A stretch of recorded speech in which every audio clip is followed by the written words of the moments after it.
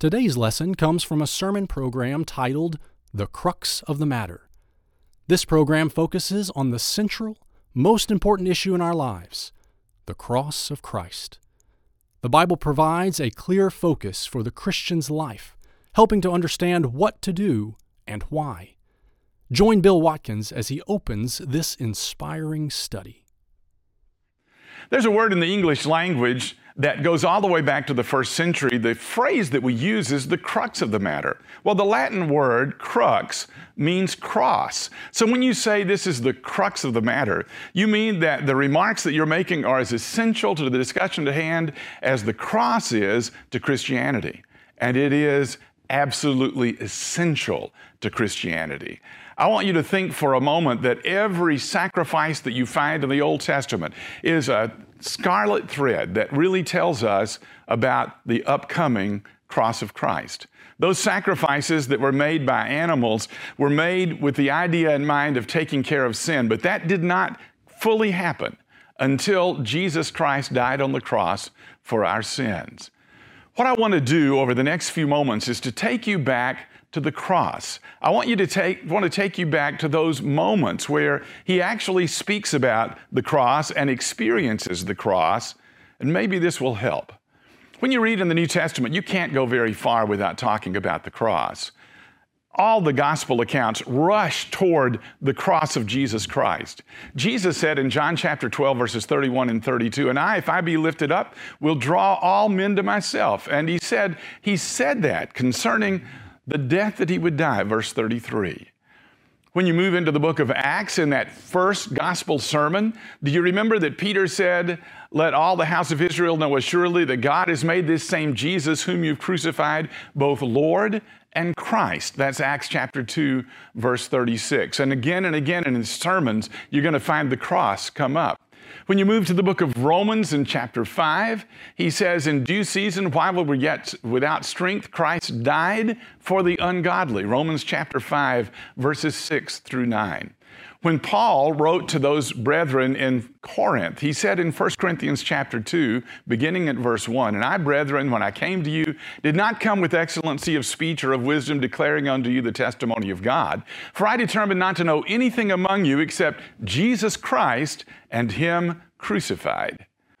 When he wrote to the Galatians, he says, "Far be it from me that I should glory, save in the cross of the Lord Jesus Christ, by whom the world was crucified unto me, and I unto the world." That's Galatians chapter 6, verse 14. In the book of Ephesians, Paul said that God brought both Jew and Gentile together in one body through the cross. That's Ephesians chapter 2. And then when you move into Colossians, he does the same thing. He took the handwriting of ordinances that was against us, that was contrary to us, and nailed it to the cross. This is the cross. All the way through, you find this same idea that Jesus became a little lower than the angels because of the suffering of death, crowned with glory and honor, that by the grace of God he should taste of death for every man. Hebrews chapter 2, verse 9. And then you move all the way to the last book, the book of Revelation, and you talk about the Lamb slain from the foundation of the world. Revelation chapter 13, verse 8. In all of these passages, the cross of Christ is running like a thread. So I want to bring us back to that moment. You know what happened prior to that moment, that Jesus was taken through a series of mock trials. Do you remember that? And then he was beaten. He was mocked. He was scourged. He was forced to travel and be nailed to a cross. I want us for a few moments to go back to the cross, because it's here in the cross that you discover just how much it is that God loves you. Can I ask you to go with me for a few moments to the cross, not just to look at it, but can I ask you to actually be there in that moment with me? When people were crucified in the days of Jesus, it was really an event for the community. People would show up. They would bring their lunches. Some of them would jeer and some of them would cheer. And there were reasons for that. Some of them would say, "This is the man who killed my father. He deserves to die." Others would say, "We were starving and this man came and stole from us. He deserves to die." And so there would be all kinds of people there. It wasn't like the way that you see executions occur today in most nations, which are very private. This was a public, very public moment. Jesus died, he was buried, and he rose again the third day. But what happened at that crucifixion is significant. So when you, for a moment with me, go to the cross in 4 different aspects, can I ask you to look with me at what did Jesus feel? What did Jesus hear? What did Jesus see? And what did Jesus say? I think if we can look in these moments together, that your view of Christ and what he did will never, ever quite be the same again. So at first, let me ask you, what did Jesus feel?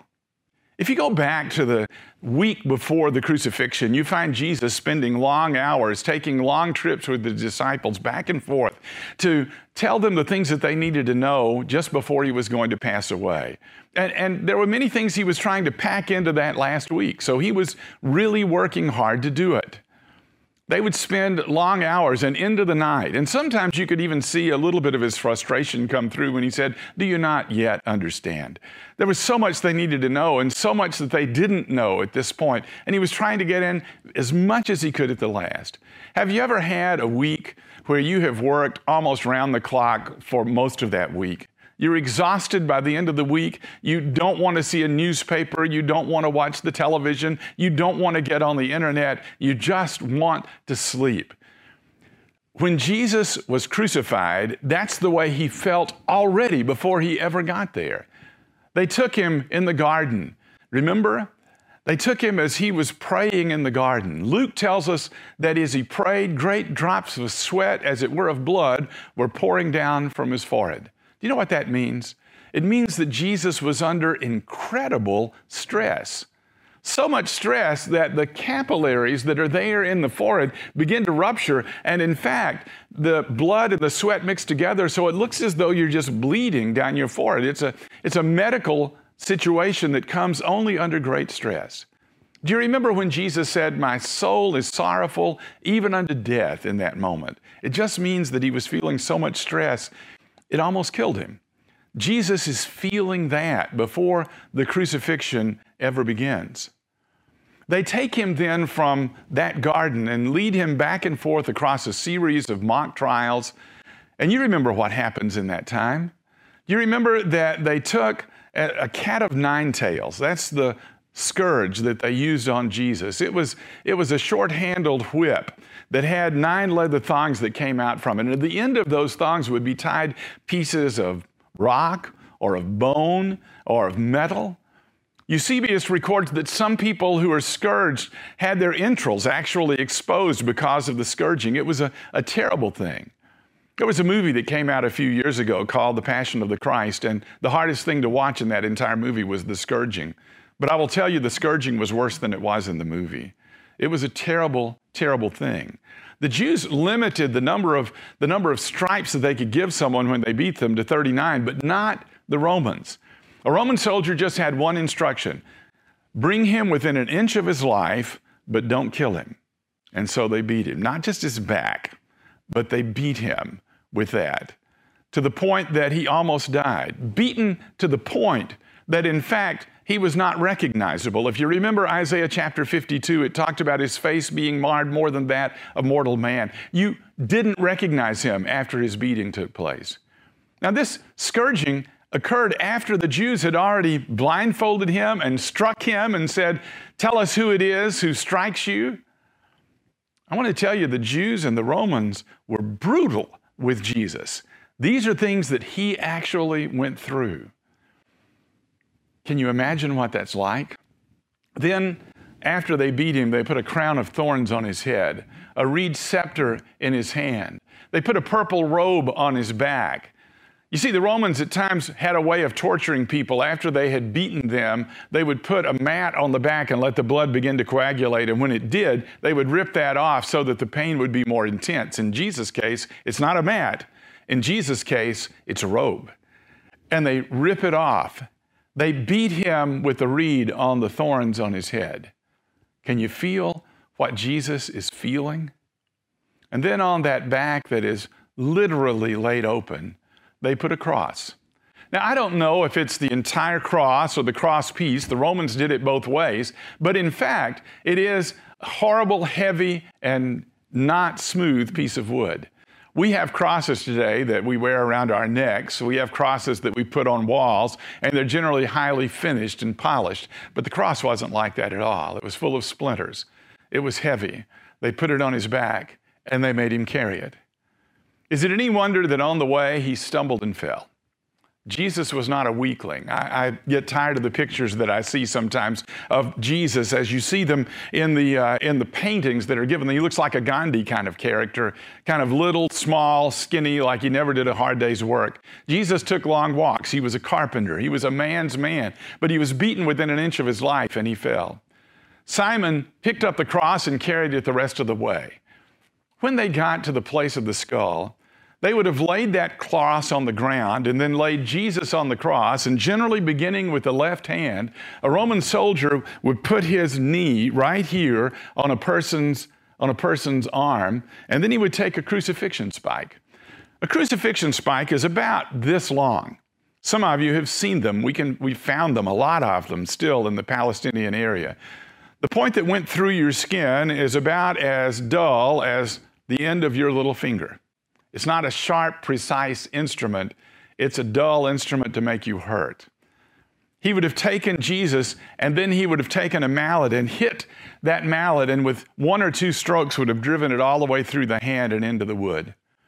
Then they would stretch out the right arm, and then they would do the same thing again with that right arm. They would put the knee here. They would put either through the wrist or through the hand, they would put the spike and nail him there. Then they would move to the feet, and they did something rather unique at the feet. Most of the pictures that you're going to see of Christ crucified show one foot on top of another like this. That's not the way they crucified people.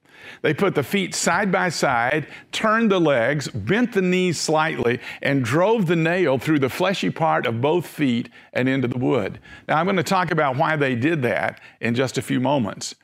Once they had that done, they would lift up the cross and drop it in the hole. Again, historians record that there were moments where people would rip through the nails and actually have to be taken down and nailed up again so that the crucifixion could go on. Now, once you're in that place, something unique begins to happen. If you hang by your hands, your diaphragm becomes paralyzed in a very short time. As a result of that, you begin to suffocate. The only way for you not to suffocate is to push yourself up. Remember, I mentioned that the knees were bent? You push yourself up on that single nail through both your feet, and then you can breathe again. But the problem is that it feels like 1,000,000 volts of electricity traveling up through your body. The pain is so intense that you cannot last very long in that position.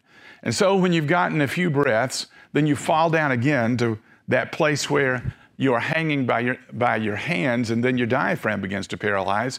And so you go through this horrible process of suffocation and terrible pain, and suffocation and terrible pain until you cannot push yourself up anymore. When you can't push yourself up anymore, then you die. It's the reason that as you read the gospel accounts, you're going to find out that they broke the legs of the thieves. Why do they do that? Because when you can no longer push yourself up, then you suffocate and you die quickly. Jesus went through that process for hours. I want you to imagine what that must be like. I want you to remember that we're going to the cross with Jesus. Do you feel something of what he feels physically? But beyond what he feels physically, I want you to think about what he feels spiritually. The Bible says, he who knew no sin was made to be sin for us, that we might become the righteousness of God in him. Jesus Christ was bearing my sins. He was bearing your sins. As the only perfect person who has ever lived on the face of the earth, the only one who ever fulfilled the law of God perfectly, he was the only sacrifice that could possibly be made for my sins and for yours. Jesus Christ was dying for me. Can you imagine what Jesus felt? That he felt the separation from God. We'll talk about it in just a few moments, but you remember when he said, my God, why have you forsaken me?" For these moments on the cross, God himself has turned his back. Do you feel what Jesus feels? Relationally, he feels betrayed. Judas has sold him out for 30 pieces of silver. I want to ask you a question. Do you have a price at which you would sell out the Lord Jesus? If you do, Satan will promise it to you. Now, he's not going to give it, but I will tell you that he will promise it to you. He feels betrayed, and he feels alone. The disciples who have been with him for the last 3 years or more, where are they? Some of them are off on the fringes of the crowd. Nobody is there to support him. Do you feel what Jesus feels? I want you to hear what Jesus hears for just a few moments. What did he hear? Just following up on what we just said a moment ago, let me tell you what he did not hear. Do you remember when the disciples were in the middle of the storm on the lake and they were scared to death and Jesus said, "Don't be afraid, I'm here"? There's nobody saying that to Jesus. I am the world's worst sick person. I don't like to be sick. I just absolutely don't like to be sick, and I'm miserable. But if there's one thing that almost makes that worth it, I will tell you what it is. My wife, Beverly, will come into the bedroom and she puts a damp cloth on my head. She rubs her fingers through my hair and she says, "Poor baby." Oh man, does that feel good? It almost makes being sick worth it. But there's nobody saying that to Jesus. There's nobody saying, "I'm here, don't worry, everything will be okay." He doesn't hear that. What does he hear?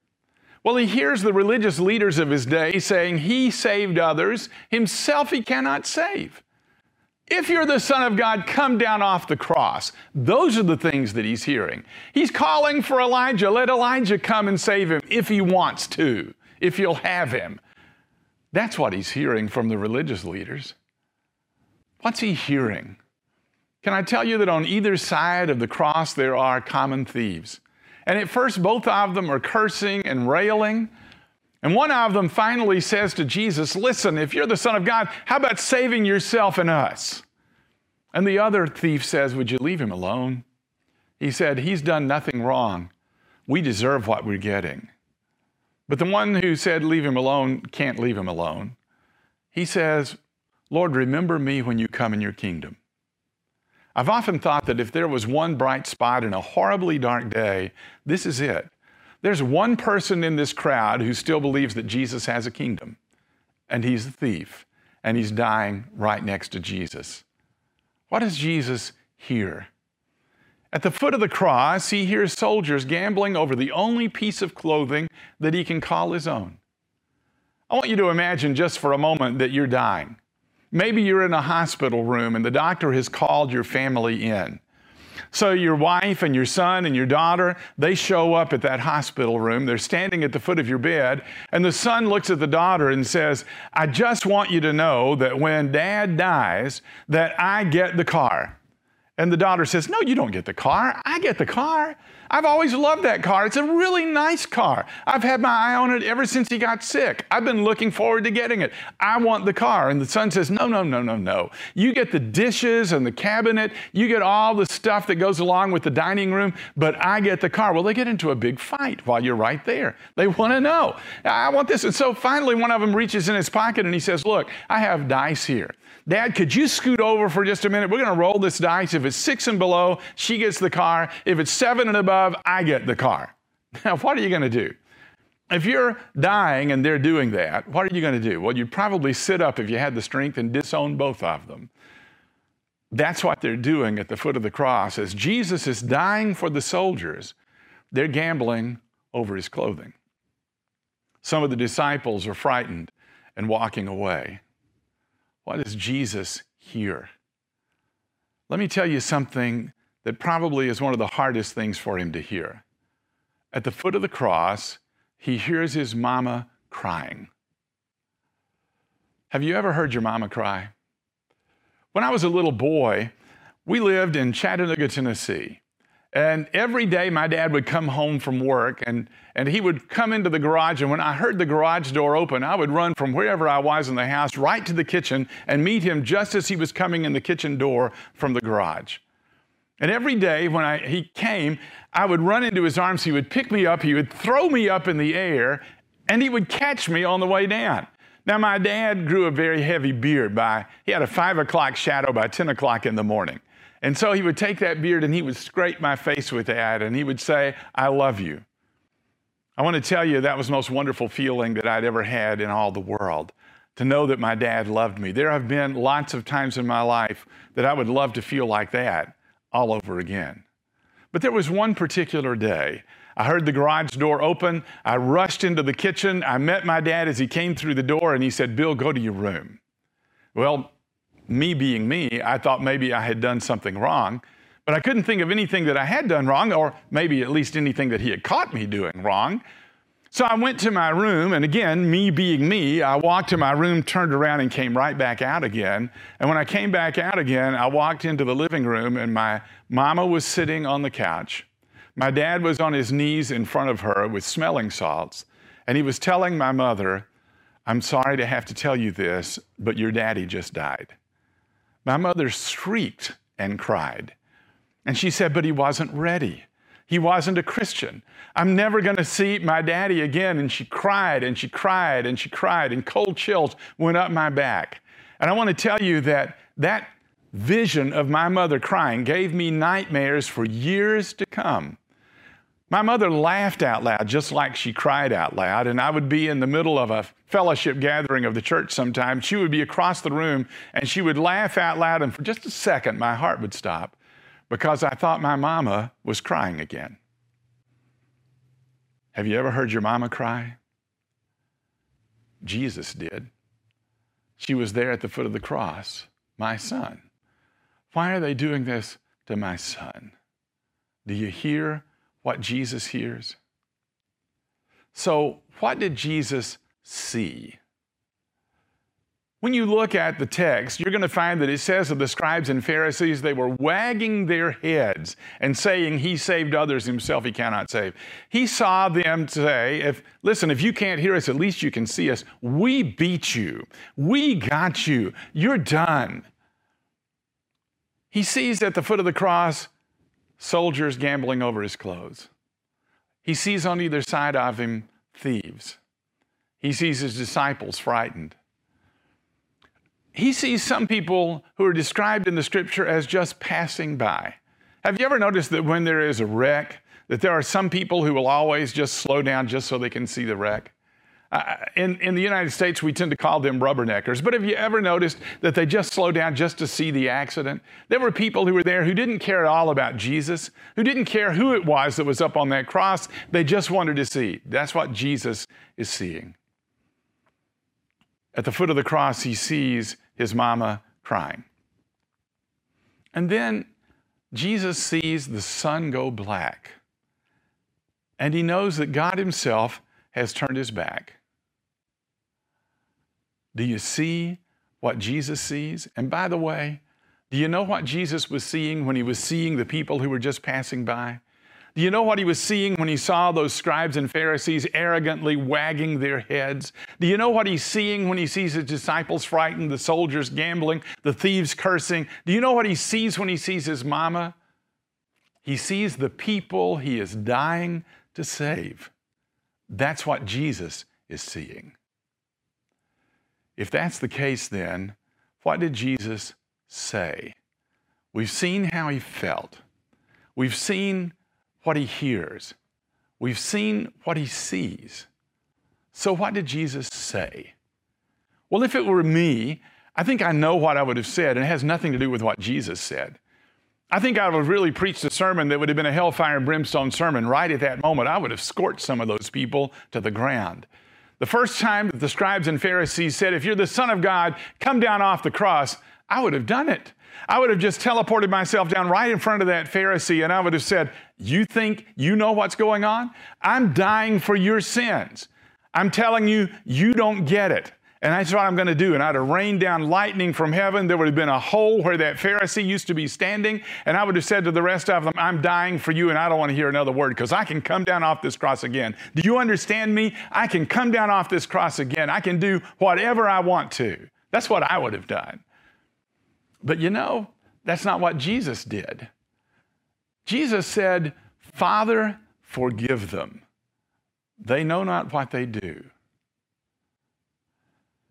I have a mama and daddy who love me just beyond anything that I can imagine. I have a wife who loves me so much that she makes me feel special. I have children and grandchildren that think I'm a hero. But I have never been known so well and loved so much as I was on the day that Jesus looked down from the cross at me and said, Father, forgive Bill. He doesn't know what he's doing. And forgive him, and forgive her, and forgive them. They have no idea what they're doing. If I live to be 1,000,000 years old, I'll never understand that kind of love. But on the other hand, I will tell you that I will thank God for every day of that 1,000,000 years, that he loved me so much that Jesus died for me. Father, forgive them. They don't know what they're doing. To the thief that was beside him, he said, today you'll be with me in paradise. Paradise is a word that means a beautiful garden, and it describes a place that the righteous go after death and before the resurrection. And he says to this thief, today you'll be with me in paradise. He looks at his mother and he sees the disciple that he loved beside her. And he says, woman, behold your son. Son, behold your mother. He's taking care of his mother. I want you to think about this for a moment. He's taking care of the crowd. Father, forgive them. They don't know what they're doing. He's taking care of the thief. Today you'll be with me in paradise. And he's taking care of his mama. Is there something that strikes you here? Jesus is not a victim. He is not the victim of the cross. He has chosen to be here. You couldn't kill him if he didn't choose to lay down his life. Do you remember that he says, I lay down my life and I take it up again? You can't kill Jesus if Jesus doesn't want to die. What Jesus is doing here is making a decision to die in my behalf. He's making a decision to take care of the world. And that's exactly what he's doing. He was never victimized by the cross. It was a choice that he made. Difficult choice. But it was a choice that was made even before the world ever began. Remember, we looked at it a moment ago in Revelation chapter 13, verse 8. The Lamb slain from the foundation of the world. God knew, Jesus knew all along that this was where he would go. And so he's taking care of us. The next thing that he said from that cross is, I'm thirsty. And they gave him a sponge with wine on it, and he took it. Now, if you remember when he first got on the cross, that they gave him a sponge with vinegar and gall. That's what the Bible says. And when he tasted that, he refused it. But now he's thirsty, and when they put a sponge with wine, he takes it. Now, why would he not take the one and he will take this one? Well, there's some reasons for that. Vinegar and gall was sort of like Demerol. It was a medicine, really, that took away the edge of the pain. When Jesus realized what that was, he refused that. He didn't want the edge of the pain taken away. Now he's thirsty, and so he takes what they offer him. I'm thirsty. But I want you to listen to what he does next. This is really, really significant. Jesus said, my God, why have you forsaken me? Wow. Have you ever been praying and felt like your prayer's not getting past the ceiling? Does it seem like the heavens are brass and nobody's listening at all? If you've been a child of God for very long, or if you've just simply tried to pray for very long, you know exactly what I'm talking about. There are moments that it feels that no one is listening. If you feel like that, Jesus knows exactly how you feel because he's been there. That's what happened to him. My God, why have you forsaken me? Then he says, Father, into your hands I commend my spirit. And having said that, he gave up the ghost.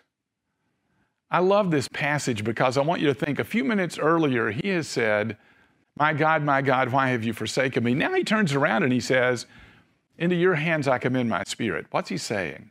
He's saying, I can't hear you, I can't feel you, I can't see you, but I know you're there. Catch me. I'm jumping into your arms. In the days that you feel that God isn't listening, just know this, He's still there.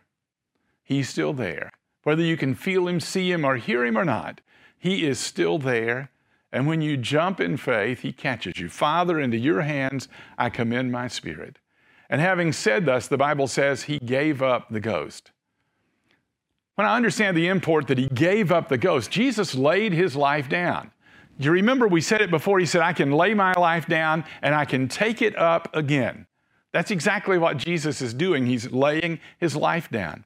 When they came to break the legs of everybody that was being crucified, they didn't break the legs of Jesus. Why? Because He was already dead.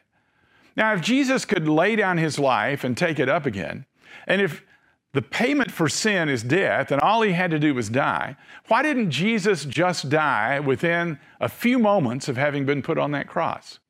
Why did He stay hours on that cross when all that God demanded was death? I think there may be lots of reasons, but among them is this, that He wanted us to know how terrible sin is and how much God loves us. Sin is a horrible thing.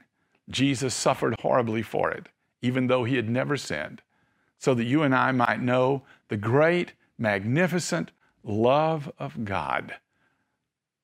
Long, long ago, in a one-room schoolhouse in West Texas, there was a group of boys that had run off all the students. They couldn't get anybody to come except a small, short, bald-headed, heavy-spectacled man from Boston who came. When the boys saw him, they knew that he would never last. The moment that they put a snake in his desk, he was probably gone. But he stood up and he said, "Boys, this is going to be a great year. It's going to be a great year because we're going to have rules." And they laughed a little louder. He said, "They're not going to be my rules. You get to make up the rules."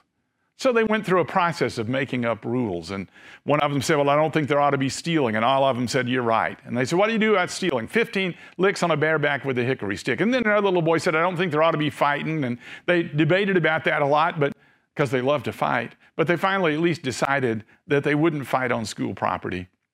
Well, it was a great year. It went all the way through until a late, hot spring day when a lunch came up missing. And a little boy was lifted up in the back of the classroom, and it was under him that the remains of a lunch was found. And the lunch belonged to Big Tom. Big Tom was huge. He was the brightest mind in the 4th grade for 5 straight years. He was a big guy. And the teacher said, "You know, the rules is 15 licks on a bareback with a hickory stick. Come up to the front." And the little boy ducked his head and said, please don't make me take off my coat." And for the first time, the teacher realized he's wearing a heavy coat and it's a hot day. And he said, "Son, you know the rules, 15 licks on a bareback." And the boy said, "Please don't make me take off my coat." The teacher went back and he ripped the coat off the boy and found out why. The boy didn't have a shirt on. You could count every rib. He was emaciated. And he said, "My daddy died last year. And on the day that Mama washes my shirt, I have to wear my big brother's coat." The teacher blinked a few tears out of his eyes. He said, "Well, times are hard, son, but rules are rules, and it's 15 licks on a bareback with a hickory stick." As they're moving to the front, Big Tom says, "I'm giving him my lunch. He was hungry." And he says, "Too late, Tom, he already stole it." He said, "No, you can't do it." He said, "Tom, he already stole it." And when the teacher put the little boy on the desk and got ready to hit him with that hickory stick, Tom jumped off the front bench, shoved the boy out of the way, pushed the teacher back, flipped down the bib of his own overalls and said, "Did you say 15 licks? You give them to me. I can take it." And while the little boy sat crying in the corner of the room, Tom took the 15 licks. Long ago, in a metaphysical classroom, Jesus spoke up and said, "I know they deserve to die, but spit on me, strike me, flog me, put a crown of thorns on my head, nail my hands and feet to a cross, kill me. I can take it." And he took it and took it and died. Won't you love him back? Is there anything you wouldn't do for him? Jesus said, "He who believes and is baptized will be saved." Is that so hard for you? Unless you repent, you'll all likewise perish. Is that so hard in the face of what it is that Jesus wants us to do?